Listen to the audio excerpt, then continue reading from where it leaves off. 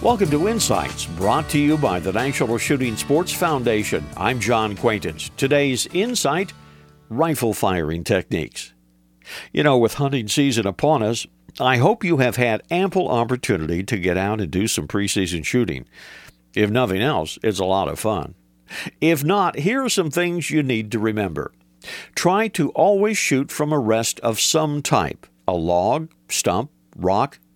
They will make your position more stable and your sighting easier to accomplish.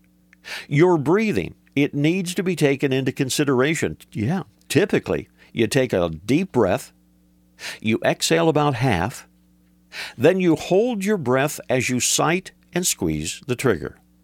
Oh, by the way, triggers, they're not just pulled, they are squeezed. Pulling actually jars the gun. So again, find a rest. Be sure of your breathing.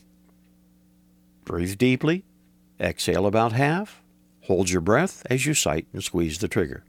And then squeeze, don't pull the trigger, all right? This reminder, visit us on the web at nssf.org/insights. Lots of information about the shooting sports and a chance to win a $500 shopping spree in NSSF's 50th anniversary sweepstakes. This is John Quaintance.